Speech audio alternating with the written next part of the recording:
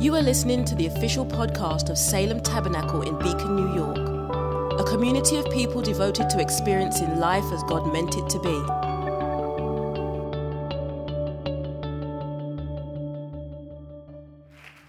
We have a slightly different way that we're going to have the sermon today. The thing that will be the same is I'm going to preach a lot. The thing that was going to be a little bit different is I'm not going to read any of the texts for today, and there's quite a few.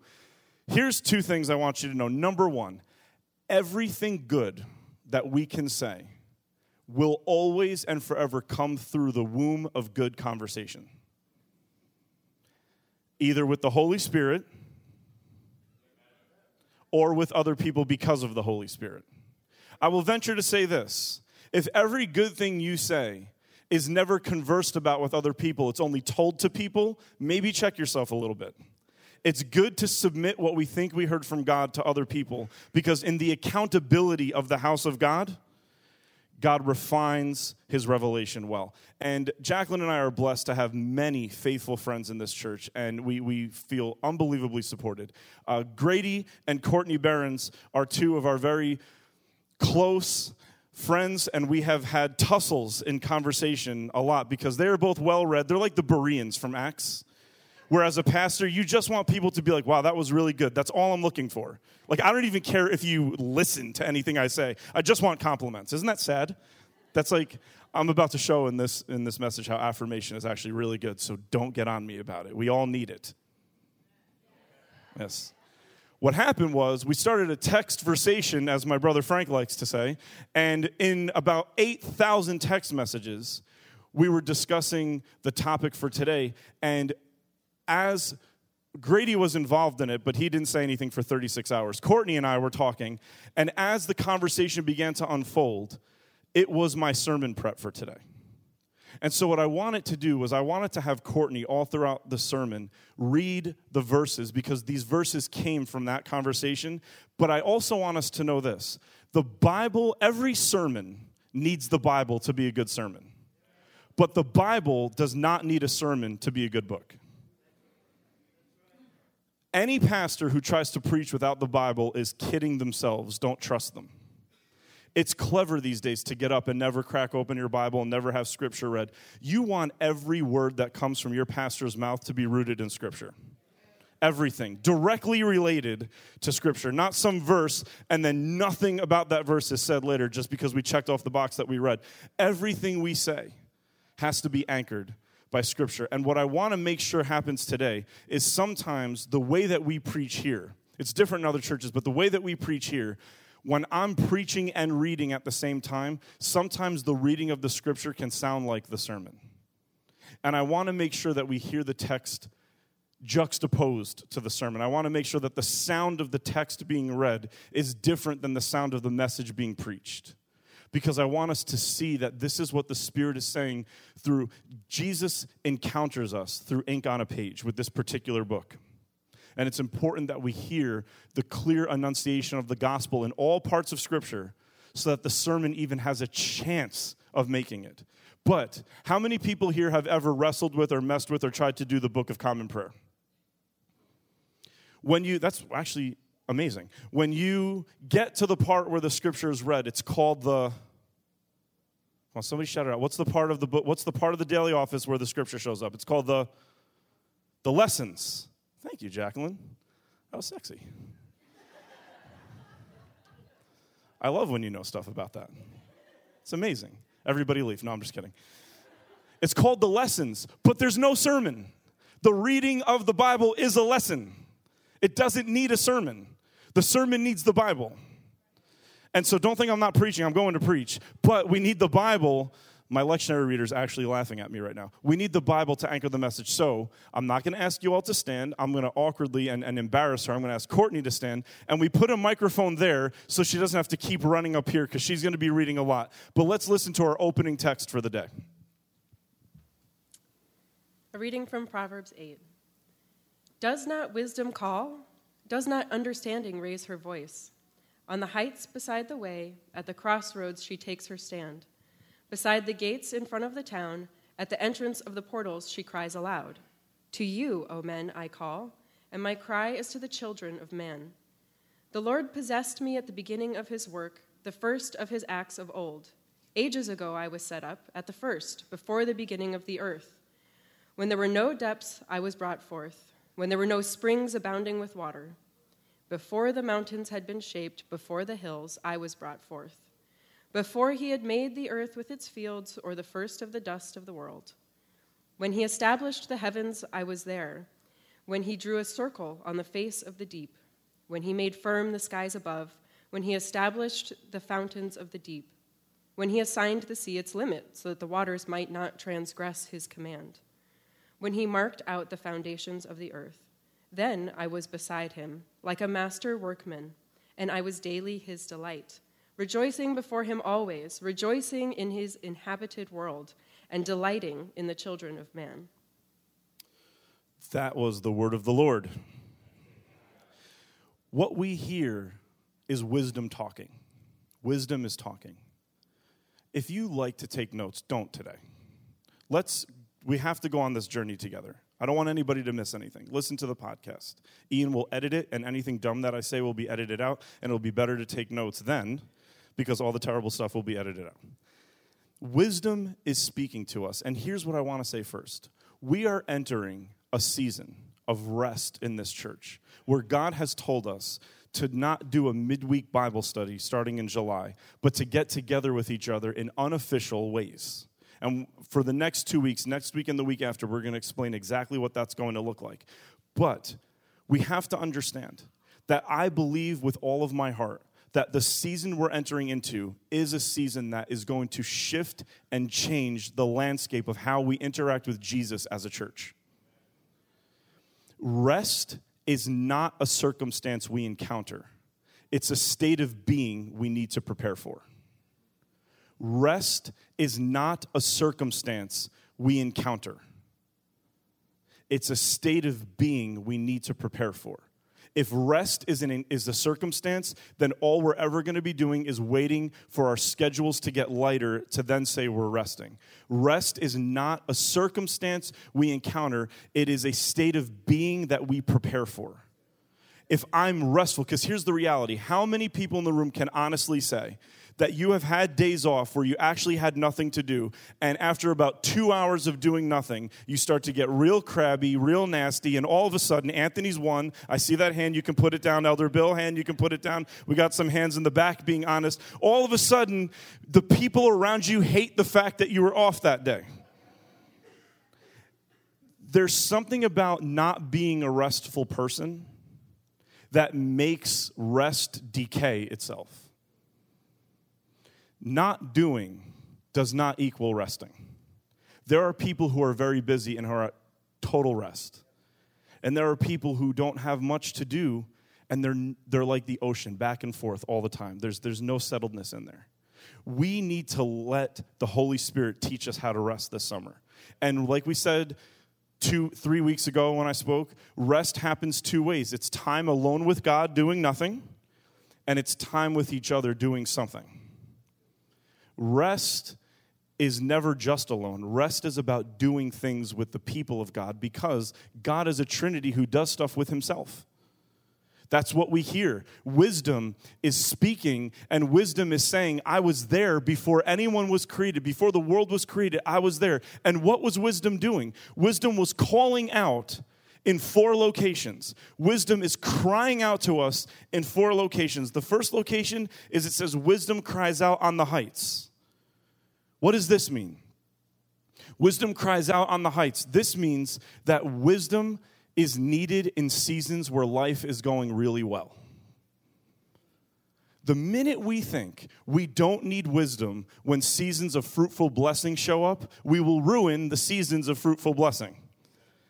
How many know children are a blessing from the Lord? How many know you need wisdom the split second that child shows up into your life? I said to Sophia this morning, I said, Sophia, today's Father's Day. She said, Happy Father's Day, Dad. And I said, and we always have this saying, I say, you make me, and she says, happy. That's the thing we say back and forth. It's a little mantra. I say, you make me, and she says, happy. And today, no lie, I said, Sophia, you make Daddy, and she goes, crazy? And I said, absolutely. Boom, perfect. She's got it. She's getting it. I've talked to a lot of people who are having wonderful things happen in their life, but then when there's no anchoring and rest, we slowly start to see the blessings of God take us away from the people of God. We start to see the blessings of God take us away from the peace of God. We start to see the blessings of God, lawns to mow, houses to clean, people to hang out with, jobs to go to, cars to drive around that eventually need maintenance. We start to see all of these things that are really blessings start to make us grumpy curmudgeons.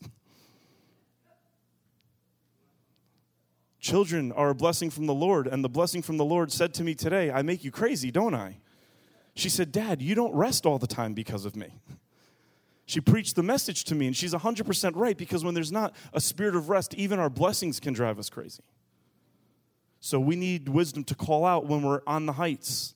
We need wisdom to call out when things are going well.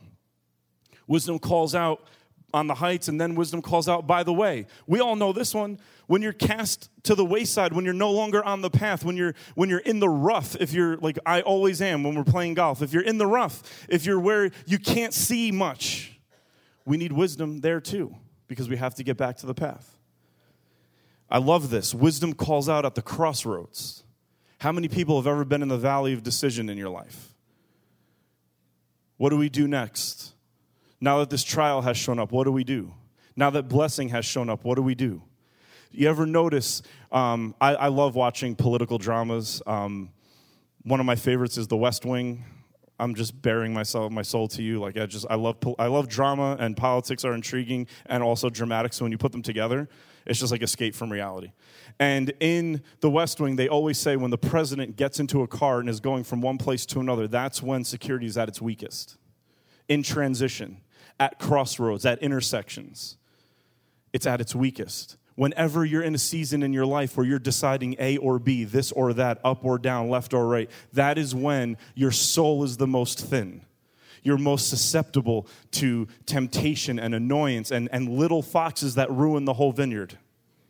Wisdom calls out on the heights. Wisdom calls out by the wayside. Wisdom calls out to us at the crossroads. And then wisdom calls out to us at the gates. How many have ever been part of any kind of confrontation in your life? Everyone should raise your hand. I'm confronting you right now. You need wisdom to show up immediately when you're confronting somebody. Because otherwise, being right will trump being hospitable. Otherwise, correct behavior will be more important to us than a changed heart. Emoji face like this. You know that one? I always use that one. It's like in my top 10. By the way, if you want to see how you're doing spiritually, look at your top 10 most used emojis. It's frightening. Imagine the Holy Spirit was talking to them. I have a lightning bolt and pizza in mine.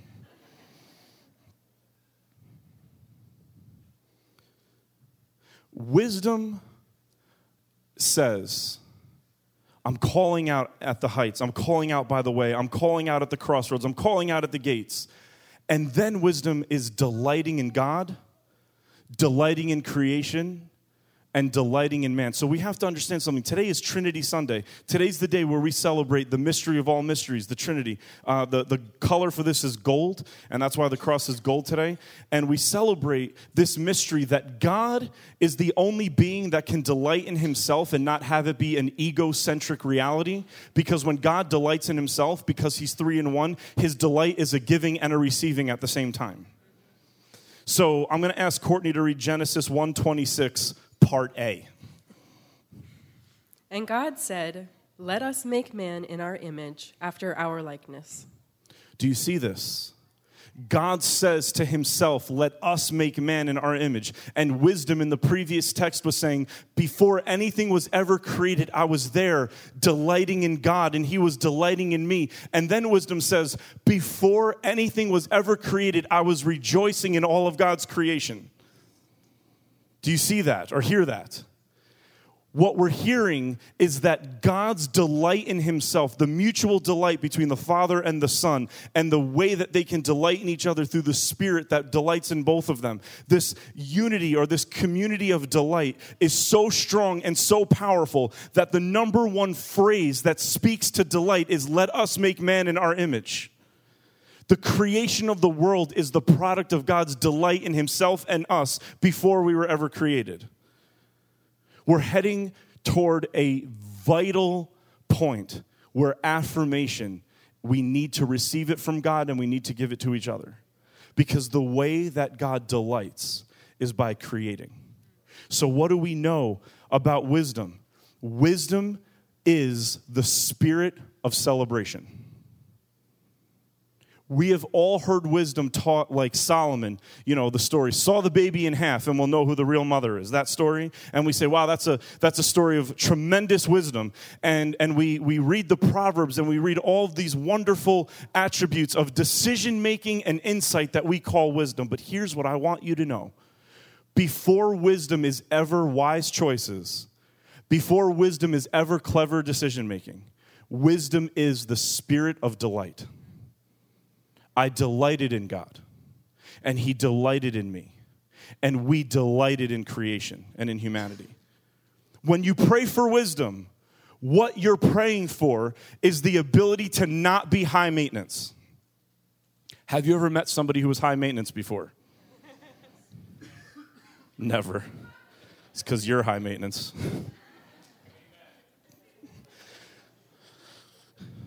High maintenance people are people that are very difficult to please because they're people. Oh boy. High maintenance people are people who have grown numb to the lilies of the field and the birds of the air. Wow, I heard a name just called out just now.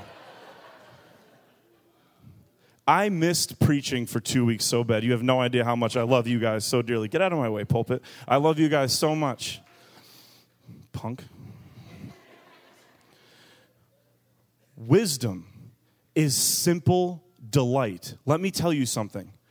Most issues in this room, most relational issues, marital issues, mental health issues, most of them start. I am not giving a be-all, end-all. I'm saying the starting place of healing is the ability to become delightful, to slow down, stop assessing, stop wanting, stop craving for 2 seconds, and delight in what you actually can see with your eyes right now, wherever you are, 24/7, whatever you can see. Here's the reality. You will never be in a place, like I said when we were talking, the poorest of the poor can still see the sky. You don't need any money to see the sun go down or come up. If you can see a blade of grass, you can slow down and say, Lord, that is the most beautiful thing I've ever seen in my entire life. And that is the beginning of wisdom. Wisdom is the spirit of celebration. And here's how we can prove it to you. Courtney's going to read a very famous text from James. Count it all joy, my brothers, when you meet trials of various kinds. For you know that the testing of your faith produces steadfastness. And let steadfastness have its full effect, that you may be perfect and complete, lacking in nothing. Hold on for 1 second. James just said something annoying. He said, when you fall into trials of various kinds, count it all joy. And the word in the Greek for count is the word that would be used for a judge passing a sentence. Like, in other words, he's saying, when you fall into trials of various kinds, demand that joy shows up. That's annoying because we can't always do that. So the question I would want to raise to James is, how do I count it all joy? And the next verse.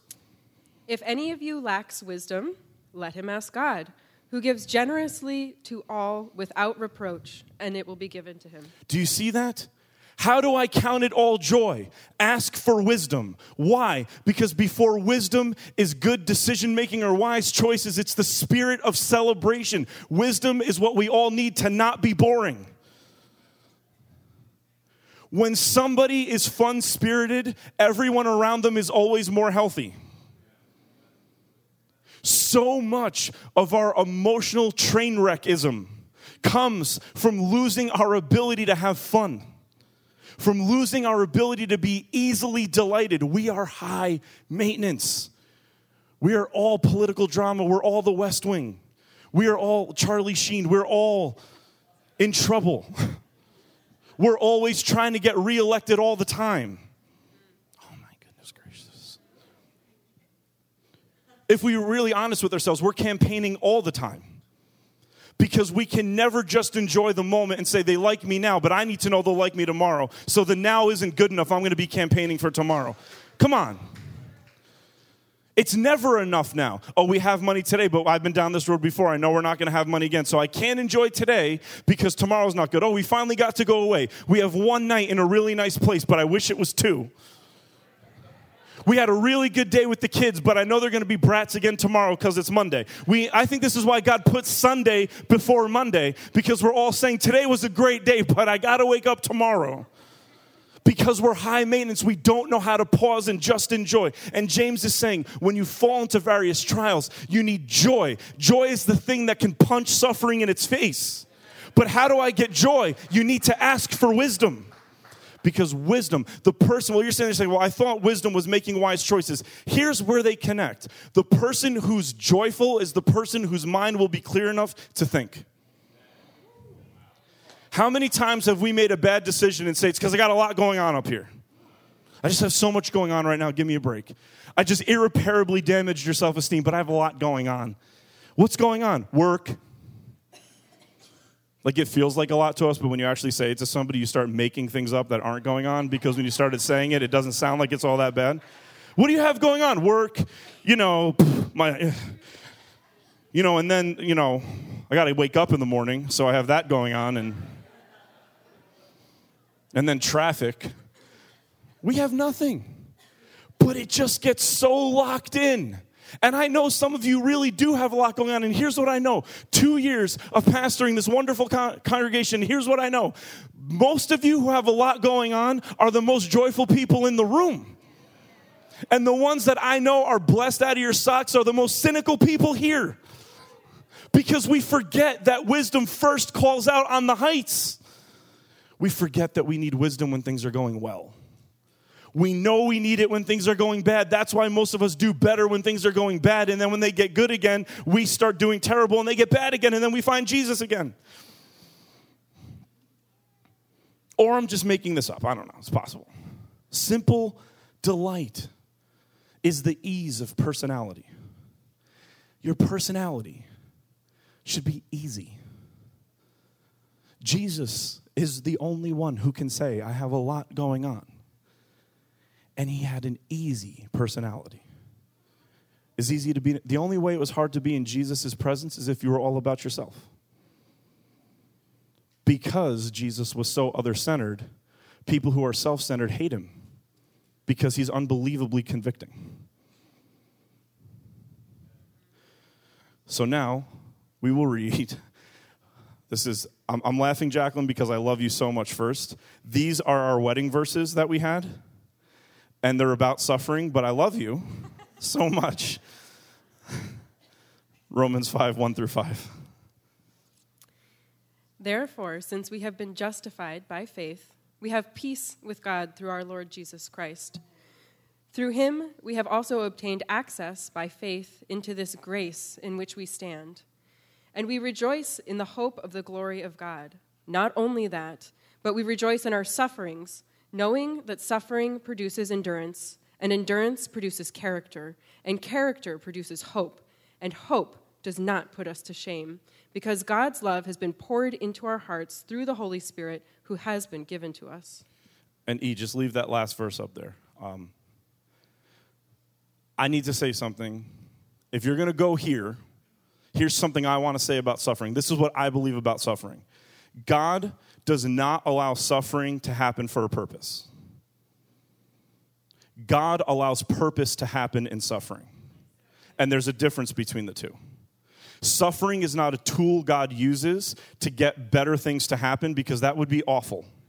Suffering is not a tool God uses. Suffering is a location where God happens. And so when we enter suffering, we enter a place where God has gone before us and he's happening there. So when we enter suffering, where suffering is meant to decay, but we experience a God who's happening in the suffering, then suffering begins to actually produce in us the end of suffering. Is that simple enough? When we say, God allowed that to happen so something better can happen, I feel like language is so important. I just want to change it. God does not allow suffering to happen for a reason. God allows reason to happen in suffering. God doesn't take suffering out and smack you with it. God enters it with you, and not only does he transform you in it, but he transforms it. The suffering changes. Watch this. Here's what suffering should produce. I'm going to go to the chart, and then I want to go back to Romans 5:5e. Here's what suffering should produce. Suffering should produce fatigue. How many know suffering makes you tired? Yes? I love this. Suffering produces impulsivity. How many people here can admit that when everybody knows you're suffering, sometimes you use it as leverage to do things you wouldn't normally do because everybody knows you're going through a lot? Bunch of liars in the room. Thank you. See those hands? You can put them down. Just let's look at diet. You've been having a bad week, so you justify eating 75 pizzas.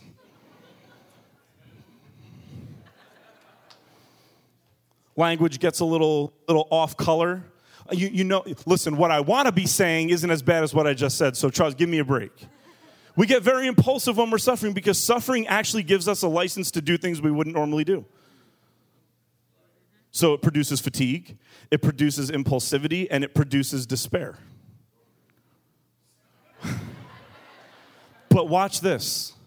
When God pours his love into our hearts, into our suffering little hearts, suffering produces the opposite of those things. When love is poured into suffering, it doesn't produce fatigue, it produces endurance. It doesn't produce impulsivity, it produces character. And it doesn't produce despair, it produces hope. Because when Jesus is poured into suffering, this is why James can say, count it all joy when you fall into various trials, knowing that the testing of your faith produces endurance. James is saying the same thing Paul is saying, because Jesus was poured into suffering, and all of a sudden suffering started to change. Jesus turned a tomb into a birth canal. Those are two very opposite realities. And Jesus went into the worst suffering had to offer and turned the tomb into a birthing place, into a place where life comes from.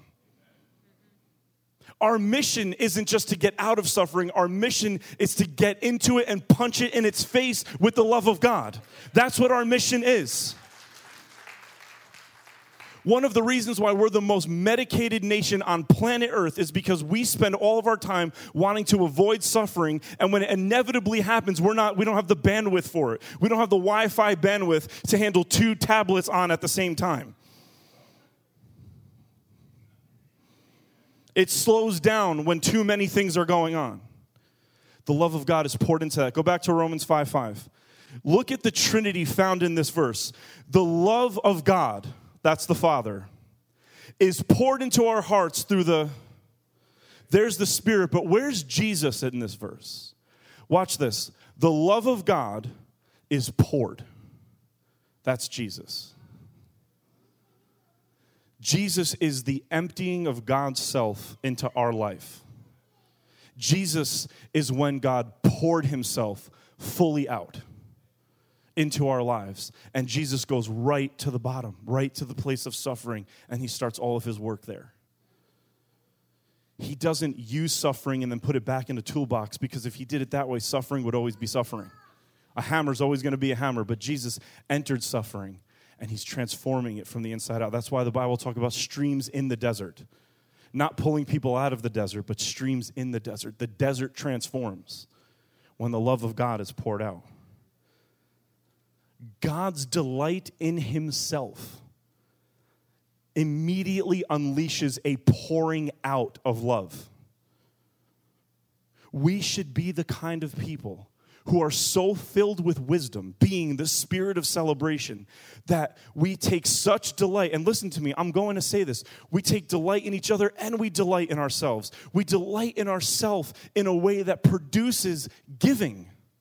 Not consuming resources to prop myself up, but understanding that I get to believe what God says about me.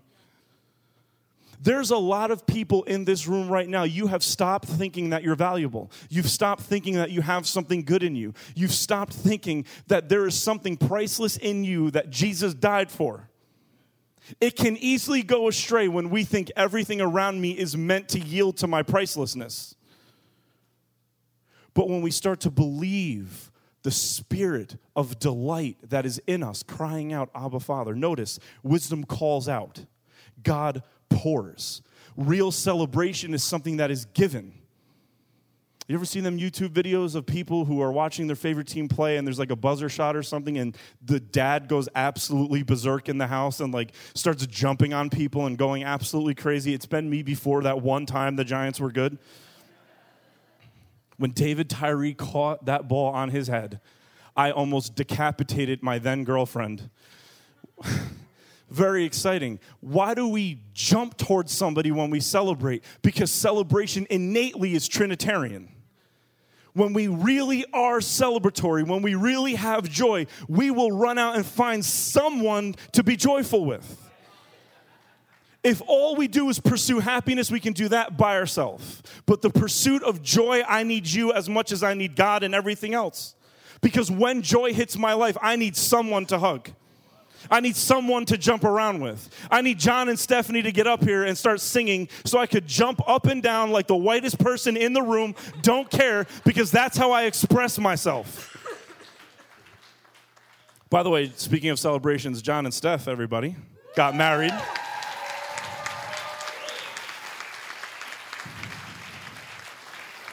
Can I have a personal moment with them real fast? John and Steph, you just got married and showed up late to church.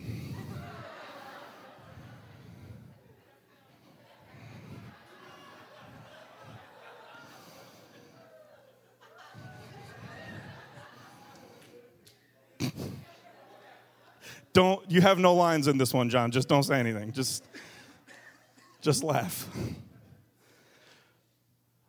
We need someone to celebrate with.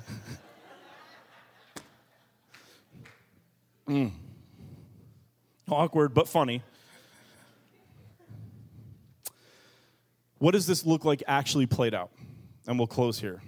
Well, we're going to close for like 15 minutes, but we'll start the closing. Like when the pilot's like, we're going to begin our descent, and that means your flight is still 8 hours more. We'll begin our descent right now.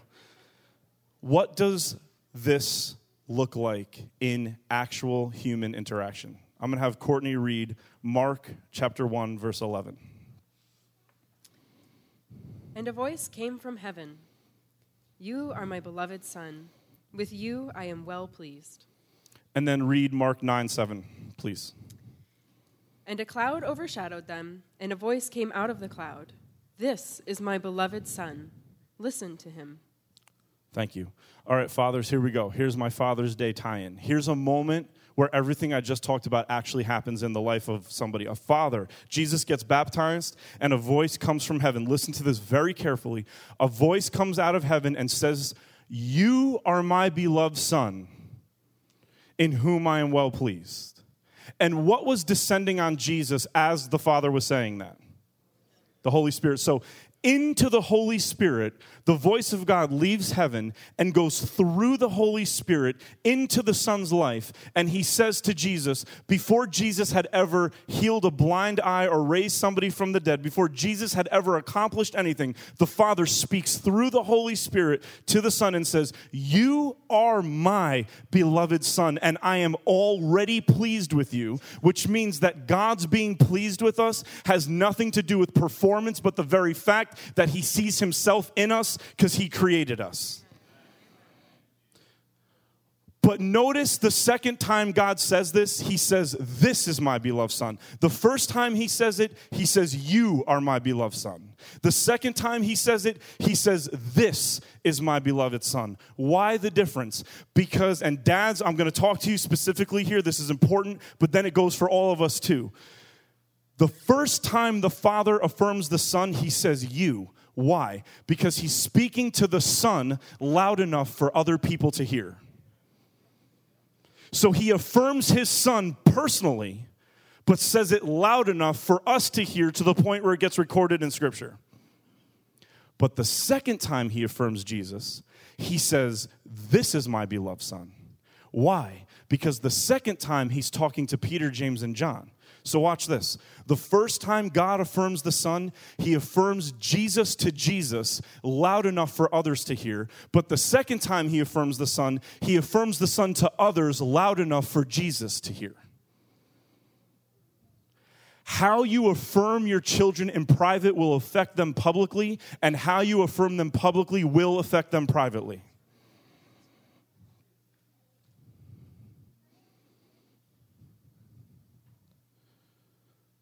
You will always perpetuate what you affirm, and you will always be affirming something. If you lose all of your energy out on your children when they're being bad, they will learn that the best way to get your attention, same thing with a spouse, same thing with friends, same thing with your boss. If all your boss ever hears is critique, then they're always going to be critical worthy. We have to find the affirmable Christ in every single person we encounter in our life and in every scenario that happens in our lives. Somewhere in every person you will ever meet is the image of God and is worthy for us. So much of our relational effort is going to be sifting through all of the things that we could critique to find the affirmable thing. The best relationships are the ones where each party in the relationship is good at sifting. Listen, next month we're married 9 years. That is a miracle, better than Jesus walking on water. The way that we can still be happy is because we're slowly learning to sift through the stuff that wouldn't make us happy, to find the affirmable Jesus in this union. Hear this, John and Steph? It's all good right now, but John's going to leave his socks out one day, and it's going to start to go downhill from there. But before we will ever have the ability to find the affirmable Christ in another person, we need to be affirmed by God. Watch this. Jesus was affirmed, which means the desire to be affirmed is Christ-like. Don't ever let anyone tell you you idolize affirmation, because Jesus needed to be affirmed. We've said it before, and it bears repeating. God 2 times says to his Son, "You are my beloved." And 2 times, chapters later, Jesus hears the devil say, "If you're the Son of God."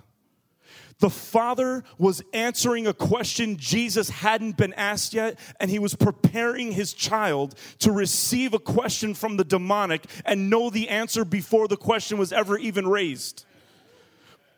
Son, you're coming out of this water. You're going into the world. Know this, the world is going to ask you one question and one question only, and it's still asking you the same thing. If you are a child of God, the answer is yes, you are, so you don't need to do anything that comes after that. The more I feel like I need to prove my Christianity, the more I'm devaluing it. My Christianity is what it is because God says it is. And that's the only reason.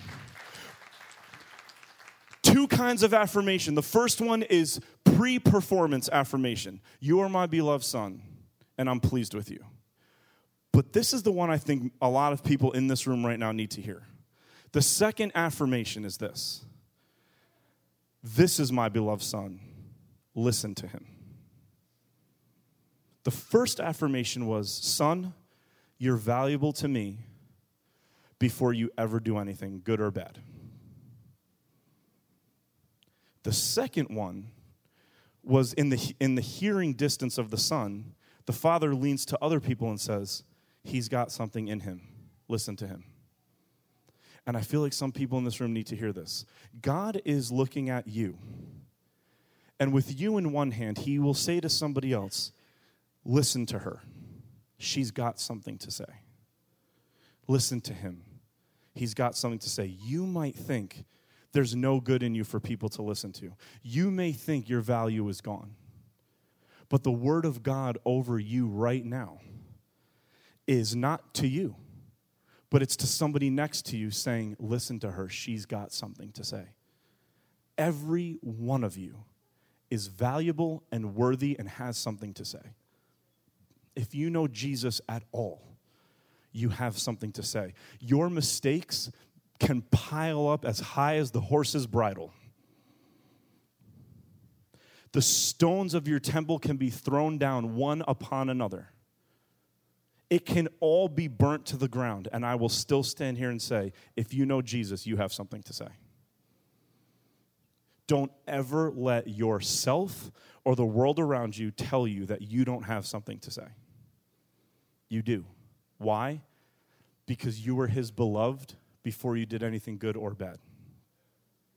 You will still be his beloved after you do good things, and you will still be his beloved after you do horrible things. How do I know that? Wisdom. Wisdom is not clever answers. Wisdom is the part of me that can celebrate the God that I serve. So, as I've often said before, I am loving more and more our dance team because I believe that dance reveals the Trinity to us. We're about to have a nice, safe landing here. We're now so low that you're wondering, oh my God, did he miss the runway this time? No, he didn't. He's about to come down nicely. When the dance team dances, they're showing us what's always going on in the Trinity. And many of us in the middle of a work day on a Wednesday, when our own personal life is pressing on us and our work life is pressing on us and even the personal lives of other people begin pressing on us, we need to close our eyes and realize that God is dancing with us. But watch this. I close with this, with the dance team in the room already. Many of you may be sitting here right now saying, who can roll away the stone? Courtney, I'm going to ask you to read that very last text. And very early on the first day of the week, when the sun had risen, they went to the tomb. And they were saying to one another, who will roll away the stone for us from the entrance of the tomb? And looking up, they saw that the stone had been rolled back. It was very large. They were saying on their way there, who can roll away this stone from us? And some of you right now may be saying, I'm so broken, I'm so disillusioned, I'm in such despair with myself. Pastor, I hear what you're saying, but who can roll away this stone? And here's the reality. It was rolled away when they got there, which makes me ask the question, when was it rolled away? Here's when it was rolled away. When they were celebrating Sabbath, the stone was rolled away. By the time they got there after resting, the stone was already gone, which means it was rolled away while they rested. So here's what I want to say to you in closing. God is still rolling stones, but here's the reality. He will only roll away the stones when we stop trying to roll it away ourselves, because God will do in your rest what your overwork can never accomplish. I'm going to say that again. God can do in your rest what your overwork can never accomplish. You can't think up enough good things about yourself to roll that stone away. Let him talk to you. He'll roll away the stone. That's why this summer we're going to rest. We're going to take it easy. We're going to learn to delight in the wisdom of God. We're going to learn to have the spirit of celebration. And while we rest and while we choose to not overwork physically, emotionally, or spiritually, he's still going to roll away stones. If you believe that, let me hear you put your hands together.